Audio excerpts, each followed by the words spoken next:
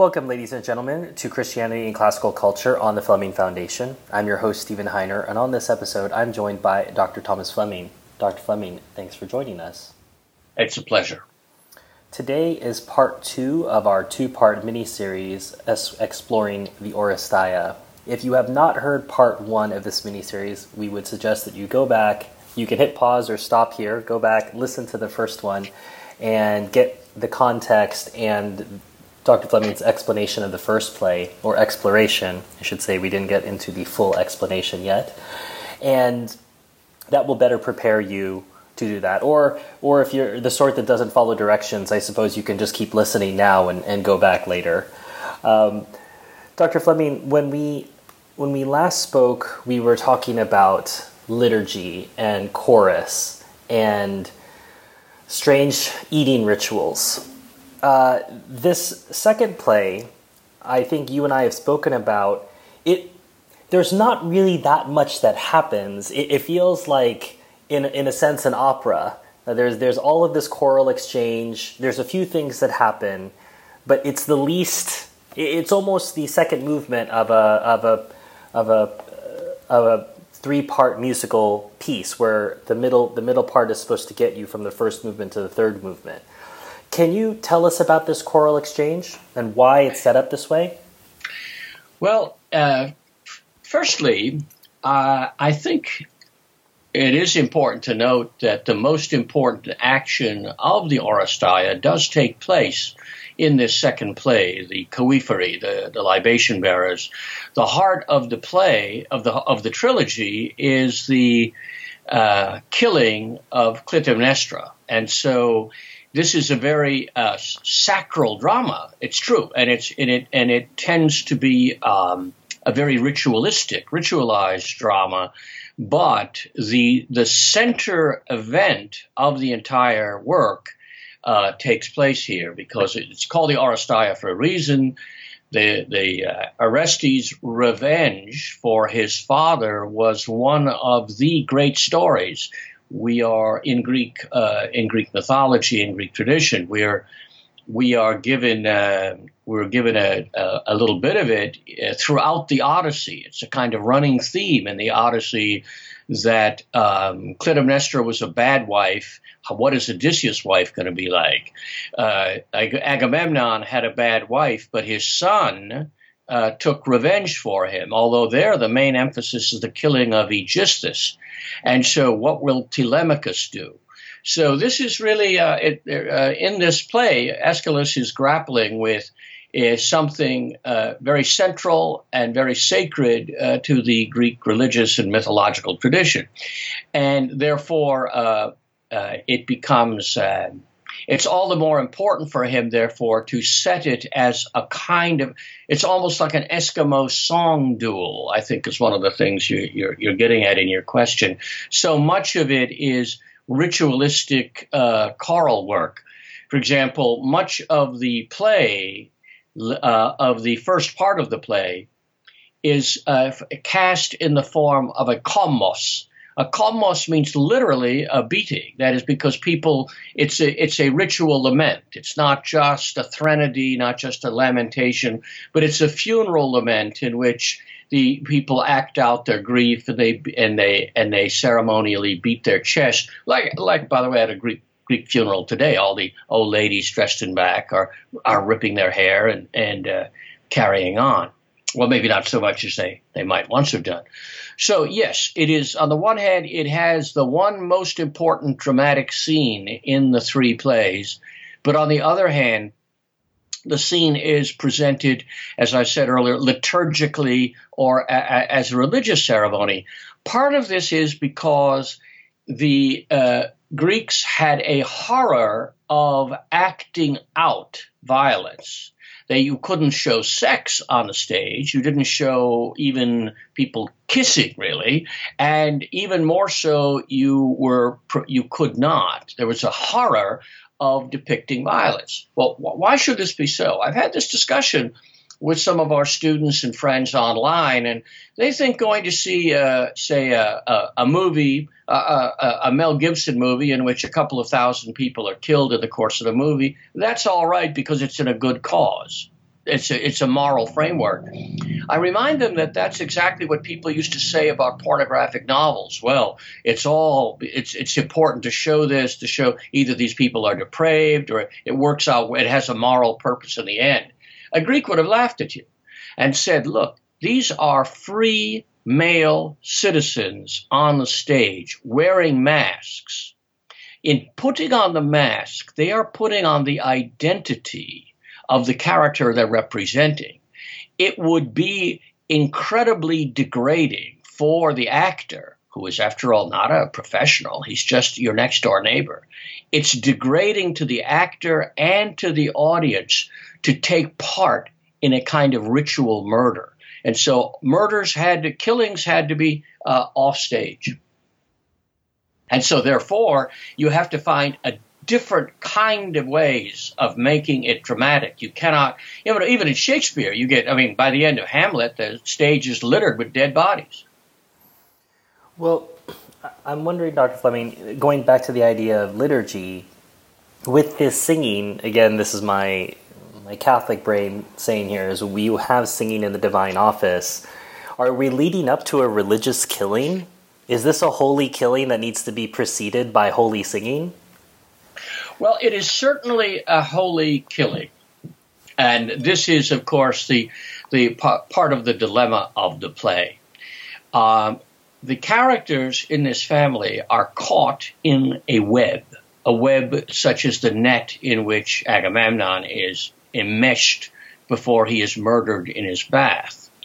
And they are involved in a web of murder and counter-murder. There's killing and revenge for revenge killing. Poor Orestes is at the heart of it.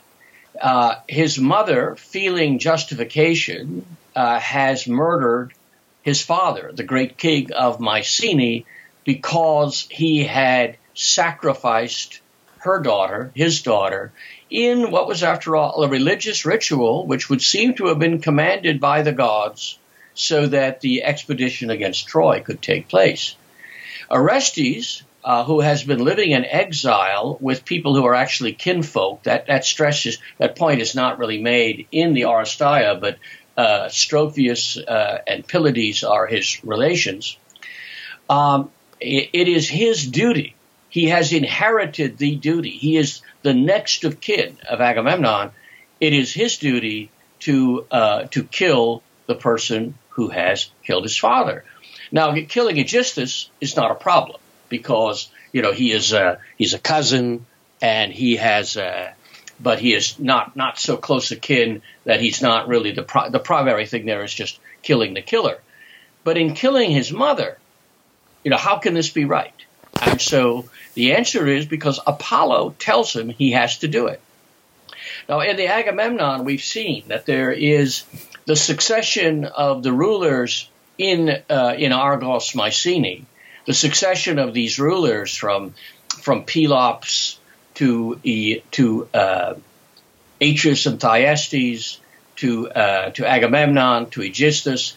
This has been a series of violence punctuated by strange sexual behavior. In the myth, Thyestes is the product of an incestuous relationship Aegisthus is the product of incestuous relationship between Thyestes and his own daughter, whom he was told he had to have relations with the first woman he saw. And it turned out, he didn't know it, but it turned out to be his daughter. So everything is, the world is disordered. And by the way, I think Aeschylus expects us to know that. So we have poor Orestes in this strange condition. His mother, acting more like a man than a woman, has murdered the king and her husband and Orestes' father. But she is also Orestes' mother, and how can it possibly be right for a son, for whatever reason, to kill his mother? It's similar. It's a little bit similar, deeper, but somewhat similar to Hamlet, where Hamlet knows, or he strongly believes, and in fact he's correct, that his uncle Claudius has murdered the elder Hamlet, And he had probably, with the complicity or knowledge, or at least some acquiescence on the part of Gertrude, the queen. Now, this is debatable, but clearly Hamlet is deeply suspicious. Now, you can't go that far on an Elizabethan stage, but for the Greeks, who anything within their religious tradition is possible, and since this is the story, Aeschylus has to find a way. Now, just as we have this cycle of violence in the kingship, we have a cycle of violence in the divine world. The first king of the gods has been castrated and overthrown by his son, Kronos, and that son has been displaced by Zeus and the Olympians. So there is a new order in the world, and this order is more rational, more just, more peaceful.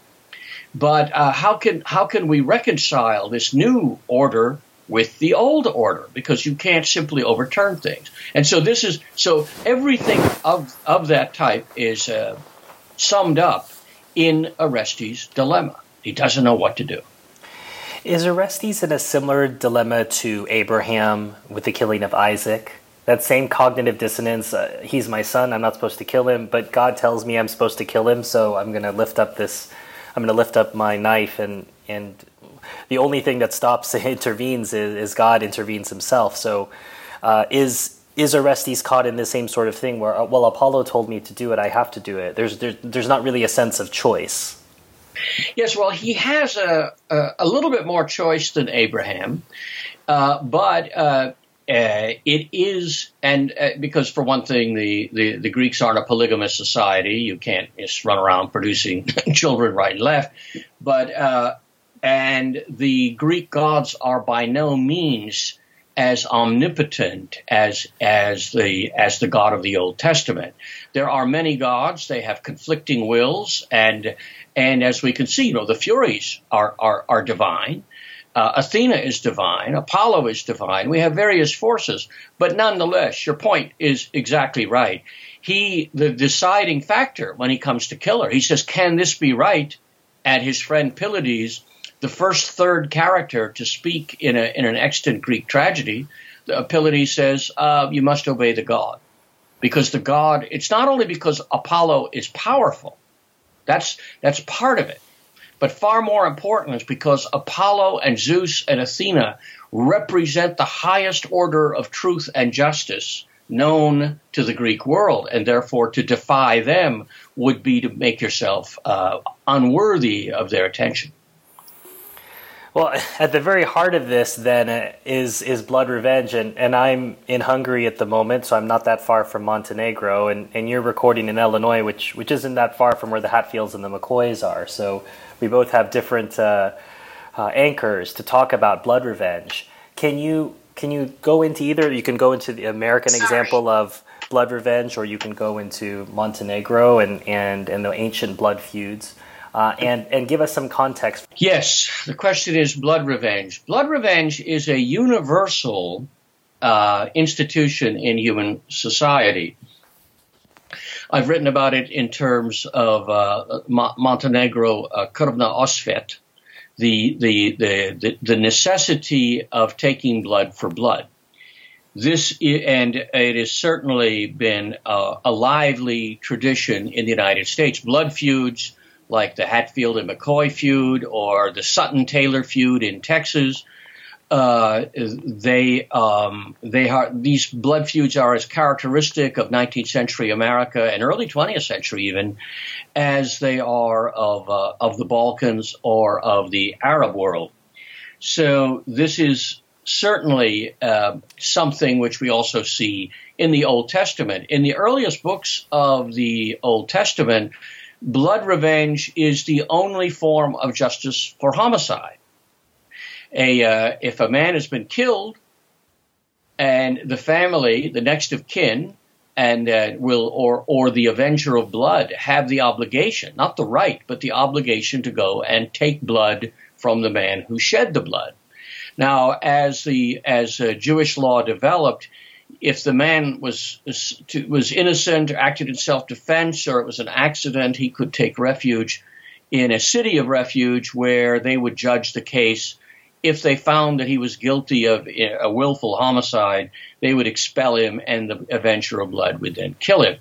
But when all of the passages, which are so misinterpreted by theologians today, where vengeance is mine, saith the Lord, I will repay, the whole point is that vengeance is of divine ordination, and vengeance in the world of Christ and the apostles, the power of vengeance was embodied in the Roman Empire, whose emperor and whose agents were authorized to carry out this act of divine revenge. There's nothing wrong with revenge per se in the Bible. This is constantly misunderstood.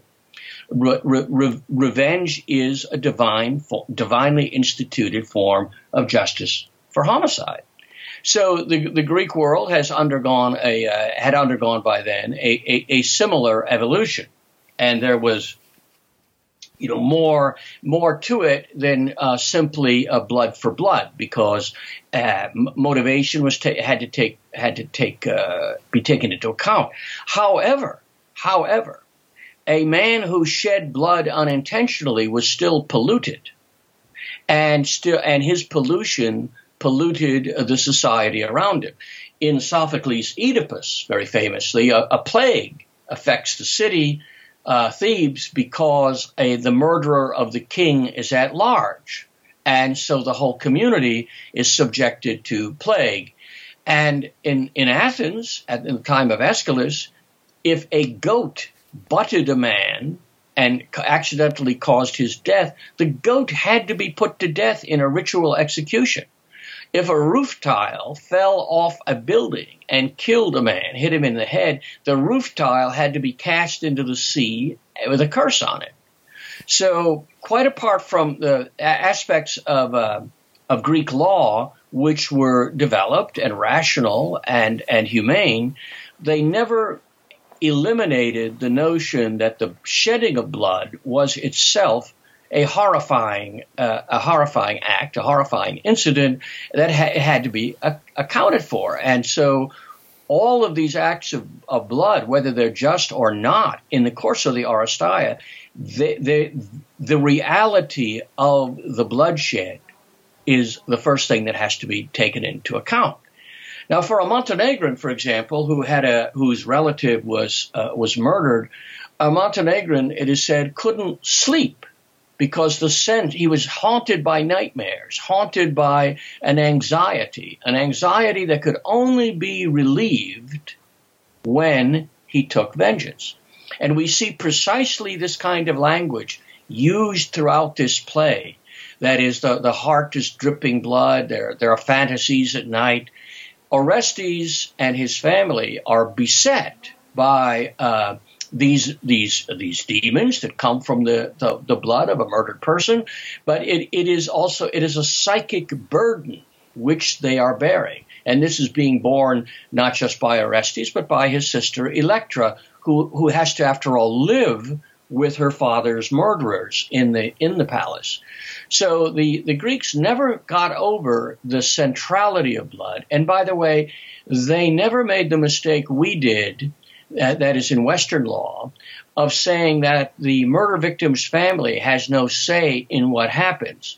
Because under Athenian law, if your father is murdered, it's up to you or his brothers to take him to court. In fact, even to lay hands on him and arrest him. The legal arena is only that, an arena in which the two parties fight it out in front of a jury. This replaces the actual need of the victim's next of kin to take vengeance himself, but he has to initiate this. And if no one initiates the prosecution for murder, there is no prosecution. And so, in the case of a slave, only the owner of the slave, only the master can initiate. In the case of a foreigner, he must have a kind of formal friend in Athens to undertake it. So they never got rid of this very basic notion that if you kill a member of my family, the family itself is damaged and the community is polluted and suffers until justice can be done. Well, that takes us back to Hamlet and the idea of something being rotten in the state of Denmark. Indeed. And we see that there are signs that things are not quite right, that when the king is not aligned, either morally or spiritually, that it has it casts a pall on all of the kingdom. Yes, yes. We're very far from those times, Dr. Fleming, alas. Well, there are better ways of handling these things than through blood revenge, but that the notion that underlies these customs, that, in other words, that your family connection imposes not just the right to inherit property from your father, but also to make sure he's buried properly, and that if he's been murdered, revenge has to be taken.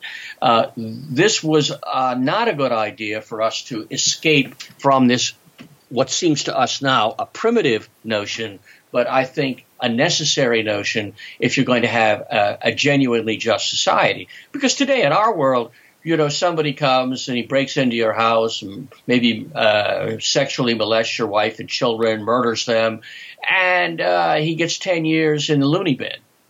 Or if you're lucky enough to live in the state of Texas and he gets the death penalty, you find the whole world, including the Pope, interceding on his behalf without understanding or caring one whit about what has happened to this poor family. So we have this psychological level that is accompanying the well-known cultural level of revenge. So can you get us? We're moving now from the second play we're bridging into the third play, but before we do that, we need to talk a little bit more about the interaction between Orestes, Aegisthus, and Clytemnestra. Yes, Orestes is in a pretty bad way. I mean, after all, this is his mother, no matter how awful she is. And she was presented in the first play as magnificent, because she took on the role of a man, and this is from the Greek perspective a monstrosity, but there is something very noble. In this play, when she is pleading for her life, by the way, her first move is to grab an instrument of slaughter. She has some sort of meat axe which she's going to protect herself with, and this is not a defenseless little creature. But her final her appeals to her son are, one, she points to the breast that suckled him. How can you kill your mother? But two, she finally says, son, it is hard for a woman to be without a man. In other words, she admits that her sexual appetite, her desire for Aegisthus, played a role. And it's at that point that for a Greek audience, all sympathy whatsoever is lost. She simply now has put herself in the position of being a wanton woman. She's trailer trash who has murdered her husband out of sexual desire. And similarly, Agamemnon has turned from being a man who has destroyed Troy, burned the temples, done all sorts of terrible things, including sacrifice his own daughter to prove himself worthy of these mass murders. Now, Agamemnon is simply this great man, this slaughtered hero, for whom we have this enormous respect and affection and reverence, including the ritual lament of Orestes and Electra and Pylades. And not only that, they want to summon his aid by raising his ghost. And this would have been some scene, by the way. It would have been but Aeschylus, fortunately, contents himself. The spirit of Agamemnon is definitely raised. He is definitely present in the killing of Clytemnestra, but they have taken the Clytemnestra and Aegisthus have taken the wise move. They've cut off his hands and feet and maybe parts of his face and stuffed them in his armpit before burying him. This is a kind of ritual mutilation called maskalismos, which means that the dead man's spirit will not be able to rise and take revenge. So, I mean, this is forethought indeed. They know what they have done, and they know that the ghost of Agamemnon will be there to try to take revenge on them. In this play, more than the dead are perhaps as important as the living. There are very few plays, other than say horror movies, which can boast something like this. And in fact, the most chilling line in the play, in fact, the whole trilogy, Clytemnestra says, or asks the messenger, "What's going on?" Because she hears what's happening. Of course, is Aegisthus is being killed by Orestes, and he says, "I say the dead are killing the living." Now, this is like something out of a horror movie. This is Night of the Living Dead. The dead have left the grave. And of course, there are two things that are meant here. One, Orestes, it's already been reported by Orestes himself, who's pretending to be somebody else. Orestes is supposed to be dead. And in fact, Clytemnestra cannot conceal her pleasure when the announcement is made that he's dead. But also, it's not just Orestes. It's Orestes and Agamemnon and the whole bloody family. And I use the word bloody advisedly. The whole bloody family, all of them in their graves, are to some extent participating in this ritual killing of the evil woman. Well, for all that, does that solve our problems, Dr. Fleming? Which problem is that? Does killing her close the circle? Does that fix this family problem? And I'm thinking back to our listeners might be thinking of our explication of the Sophocles play, the Oedipus cycle, and how that it wasn't solved at the end. When he discovered who he was, that there wasn't a solution there. So the same sort of question: killing Clytemnestra, does this solve the family issue? Yes. Well, we wouldn't have a third play if it did, obviously. But from the first lines of the Oresteia, the search has been for a relief from sorrow, from woe. In fact, if looking at the very first line, Theusmen aito tond apalagain ponon, says the guard. He says, "I relief from this weary task. I am seeking relief." Now, he thinks he means he's tired of staying up all night waiting for the fire signal. But in fact, the apalage ponon, relief from sorrows, from labors, this is what they are seeking in all three plays. And of course, in the great ode in the beginning of the Agamemnon, of course, they have a refrain: "Aileron, aileron, epitodeo nikato." Alas and alas, may the good prevail, may the good conquer, may the good prevail. In other words, may right turn out to come out on top. Well, it does, and that's what the chorus wants in the first play. It doesn't happen. Agamemnon's murdered, and chaos results. Civil war, virtually a contest within the city. Now we have tyrants. We have usurpers who are ruling the city, and who have driven the son and heir into exile. And mistreated poor Electra, who's not allowed to marry. She's not allowed to have a normal life because she would then beget an heir who would have to take revenge for Agamemnon. So the whole world's upside down. Orestes and the others pray at the end of the play, of the Coephony, may this bring an end to our sorrow. Unfortunately, just as they say that, Orestes begins to notice things. He begins to see that there are creatures that you normally don't see, that there are these revenge demons, the Furies, the Erinues, And he says, "Ye handmaidens, see them yonder like gorgons. They're wrapped in sable garb, entwined with snakes. I can no longer stay." So, obviously it is not over. And in fact, we have only entered a more intense phase of this terrible search for justice. But we're wading through blood to find justice, to find this relief for which apparently it's impossible. It's as long as all we have is this contest among violent men and violent women, there is no relief possible. Well, that gets us into the third play, Dr. Fleming, and we move from murders in palaces to courtroom drama.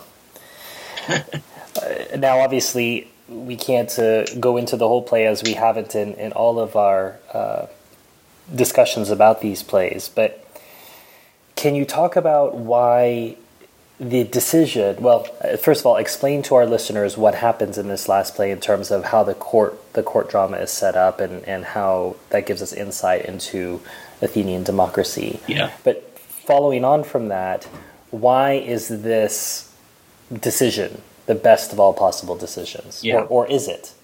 Yeah. So we begin to play with the dilemma.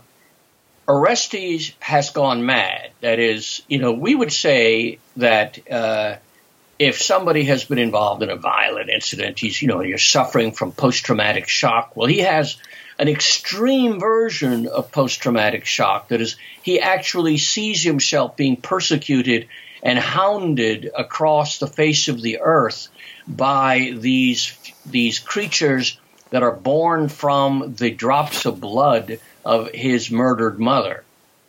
And I mean, this is, from a rational point of view, we would say, he's suffering from psychotic delusions, and that he needs to be healed. In the Greek world, the way to be healed from this sort of psychosis, and which is, by the way, extremely real condition for them. They believed in blood guilt and just as much as the Montenegrins did. So there's this tremendous psychic burden on the part of Orestes. So he goes around the world seeking, in the traditional legend, he seeks to be purified. This may not be true in the Homeric version because there doesn't seem to be a strong sense of blood guilt in Homer, and it's certainly not. There's no hint of it in the Iliad, really. So Orestes has to be. What you do is you go to a king, and you get a rich, and he goes through some sort of ritual bathing, or you could be bathed in blood. There are a variety of different ways it can be done, and it hasn't worked. It hasn't worked.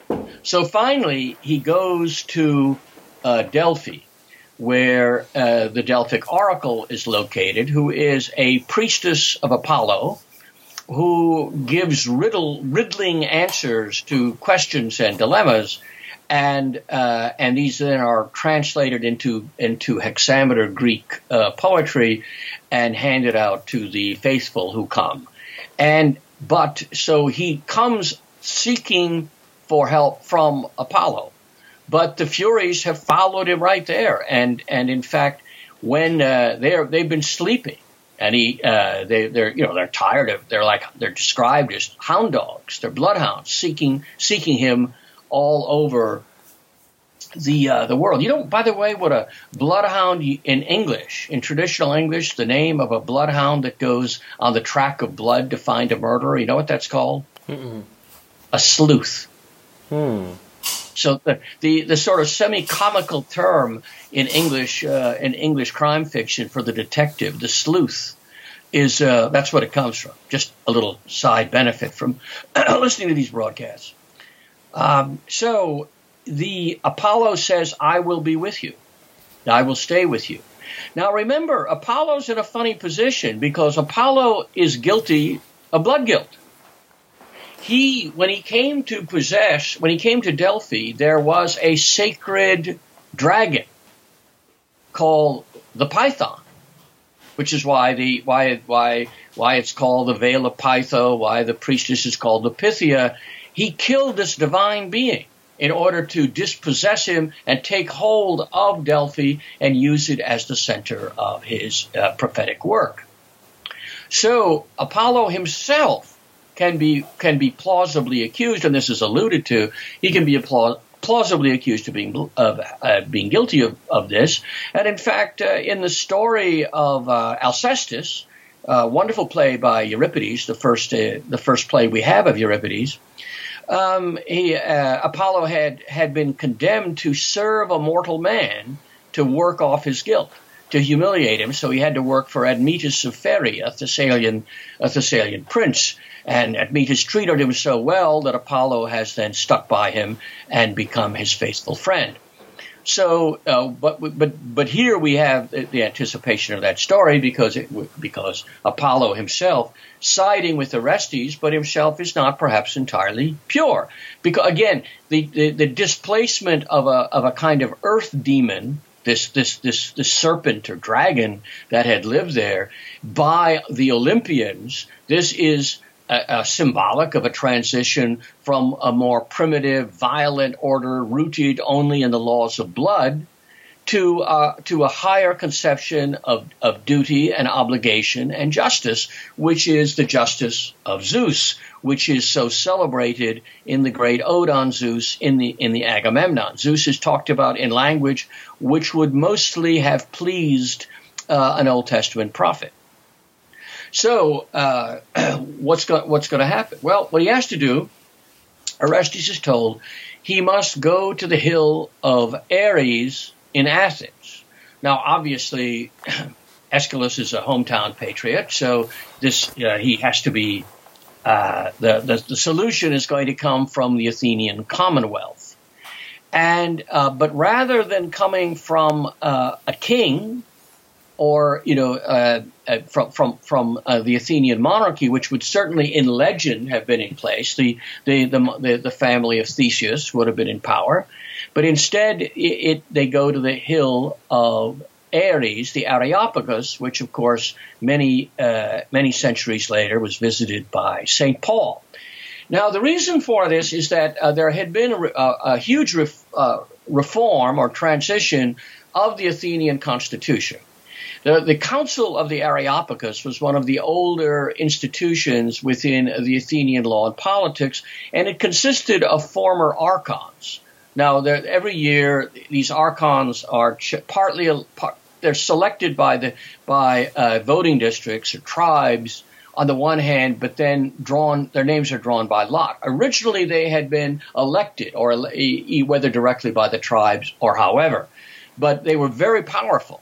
Now, at this point, after these so-called reforms have taken place, the office of archon becomes less and less important because anybody can become any normal, respectable person can become archon, and the higher officers were the generalships, which were elected by the people, and therefore they had more political power. And so, one of the real dilemmas of the play for a modern critic is, why is he tried by the court of the Areopagus when the Areopagus has been reduced in scope by democracy? And one of the answers to anticipate the conclusion is because Aeschylus does not think that's a great idea. So he's standing up for this traditional, it's like the House of Lords. It's a traditional bastion of conservatism within the Athenian Commonwealth. So the trial will take place in front of these former archons, these distinguished people in Athens. And so on the one hand, you have the Furies who are prosecuting.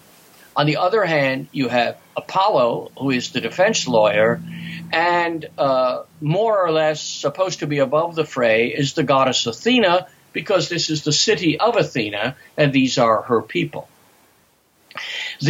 When the trial begins, it's just one question as far as the Erinues, the Furies, are concerned. Did you kill her or did you not kill her? Because in early Greek law, as in early Jewish law, and early Germanic and Celtic law, that is the question. That's the only question. Did you kill this person? Right. Not what was your motive, what was your justification, was it self-defense, were you under a delusion? No, the fact of killing is all that matters. And so they say, we won. Right, we won. The prosecution rests. Yeah, that's all we have to prove.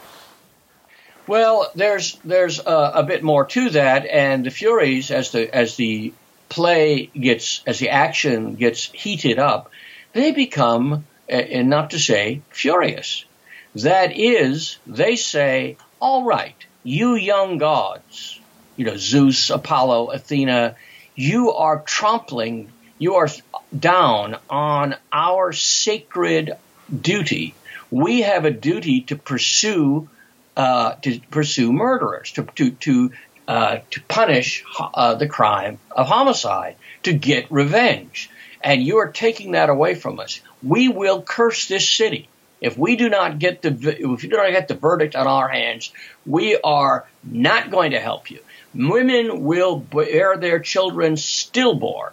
The crops will fail. The cattle will die in a plague. It's really, it's a horrifying prediction, and we know that they have the power to carry out their threat. They may be ugly. They may be horrifying as blood revenge itself is, but they are also the real thing. Athena loves Athens, and this is the last thing in the world she wants to happen. So Athena calls on the peculiar virtue, the peculiar skill of a republican society, and that is persuasion, not coercion, persuasion. Please listen to me, she says. Let me explain to you.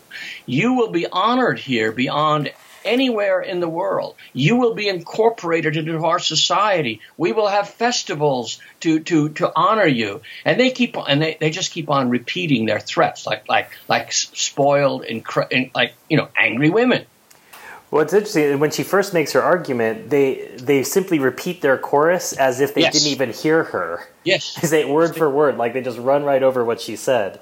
Exactly. It's sort of like Gilbert and Sullivan, where the chorus keeps on Oni Bickery Shockery too, or whatever in the Mikado. They are not listening. And finally, they say, "Will you say you will do all this for us? You will honor us in this way?"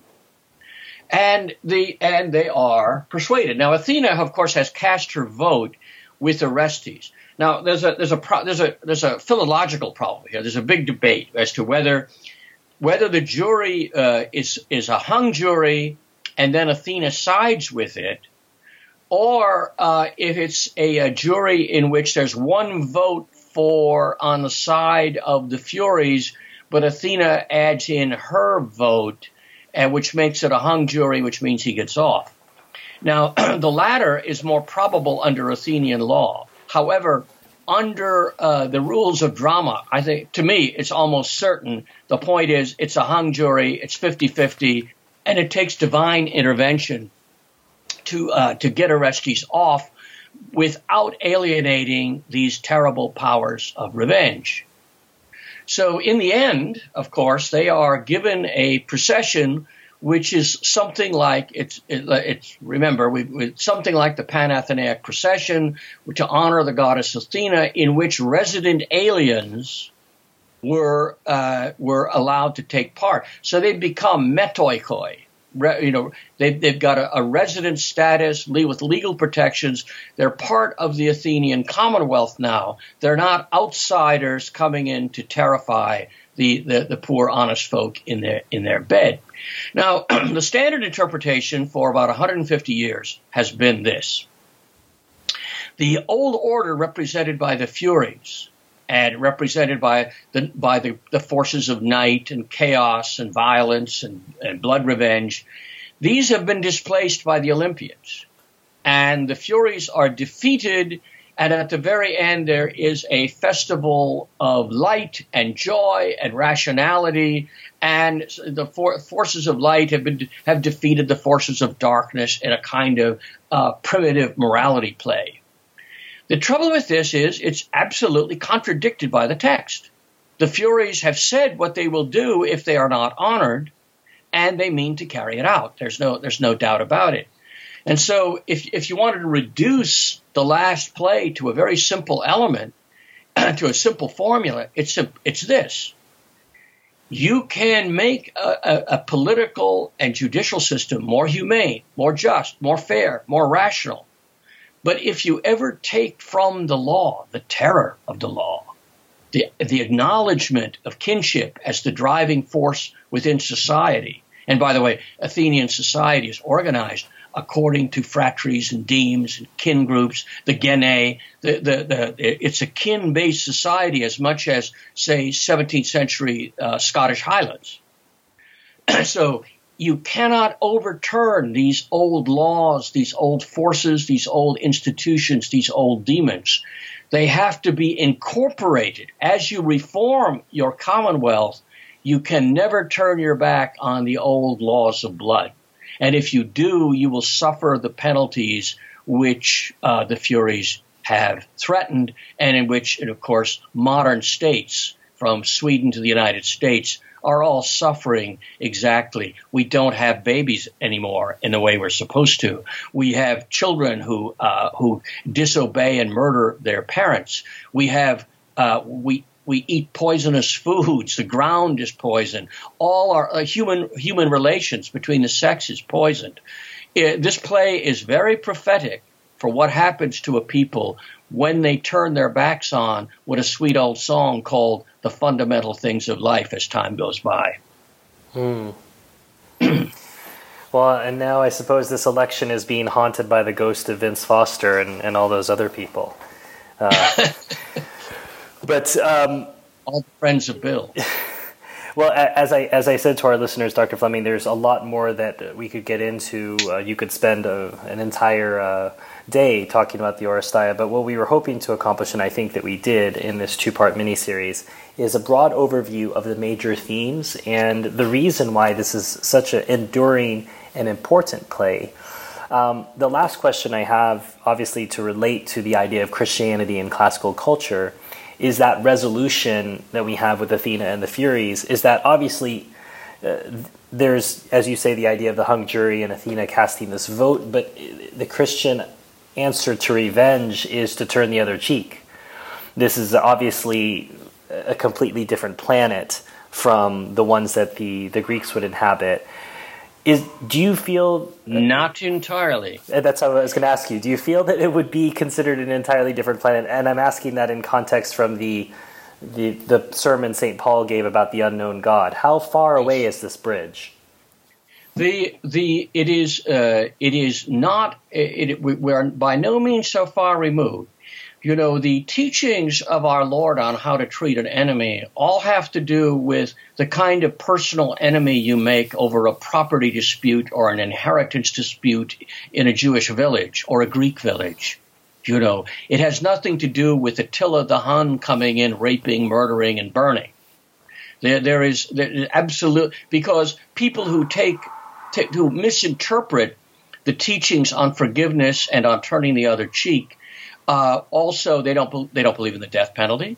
They don't believe, and many of them don't believe in even taking up a sword in order to protect your family against an alien aggressor who's trying to bash through the gates so he can take everything you have. This is not only a distortion of the teachings of the church and Christ and the apostles, it is a reversal.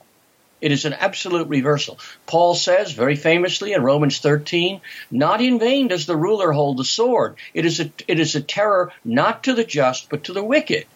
So that incorporated into the Commonwealth, in this case, Paul was thinking primarily of in fact, almost exclusively, certainly, of the Roman Empire, in the way that Aeschylus is thinking in terms of the city of Athens. Incorporated into this community is this principle of justice, which has been handed down by the Creator and entrusted to the rulers and his judges and executioners. And to turn your back on that is to encourage injustice. It is to become an ally of the devil. And no argument of the devil's has been more successful than the idea of non-resistance to evil. There is nothing Christian about it. It is only by a grotesque distortion, by a proof texting, the way some people taking phrases out of context and refusing to understand that Christ came not to change the law, not to abolish the law, but to fulfill the law. And the fulfillment of the law is to try to create a human commonwealth, a Christian commonwealth, based on principles of justice. Well, I think we'll leave it there, Dr. Fleming. Good. If you have any questions about anything you heard on today's episode, please email Dr. Fleming at thomas@fleming.foundation. We want to remind you that Christianity and Classical Culture is a production of the Fleming Foundation. All rights are reserved, and any duplication without explicit written permission is forbidden. To obtain permission, please write to james@fleming.foundation. As always, thanks to our Gold and Charter members who we produce these podcasts for, and who ensure that they can be produced in the first place. I want to thank Dr. Fleming for his time, and until next episode, on behalf of the Foundation, make the most of a dark age.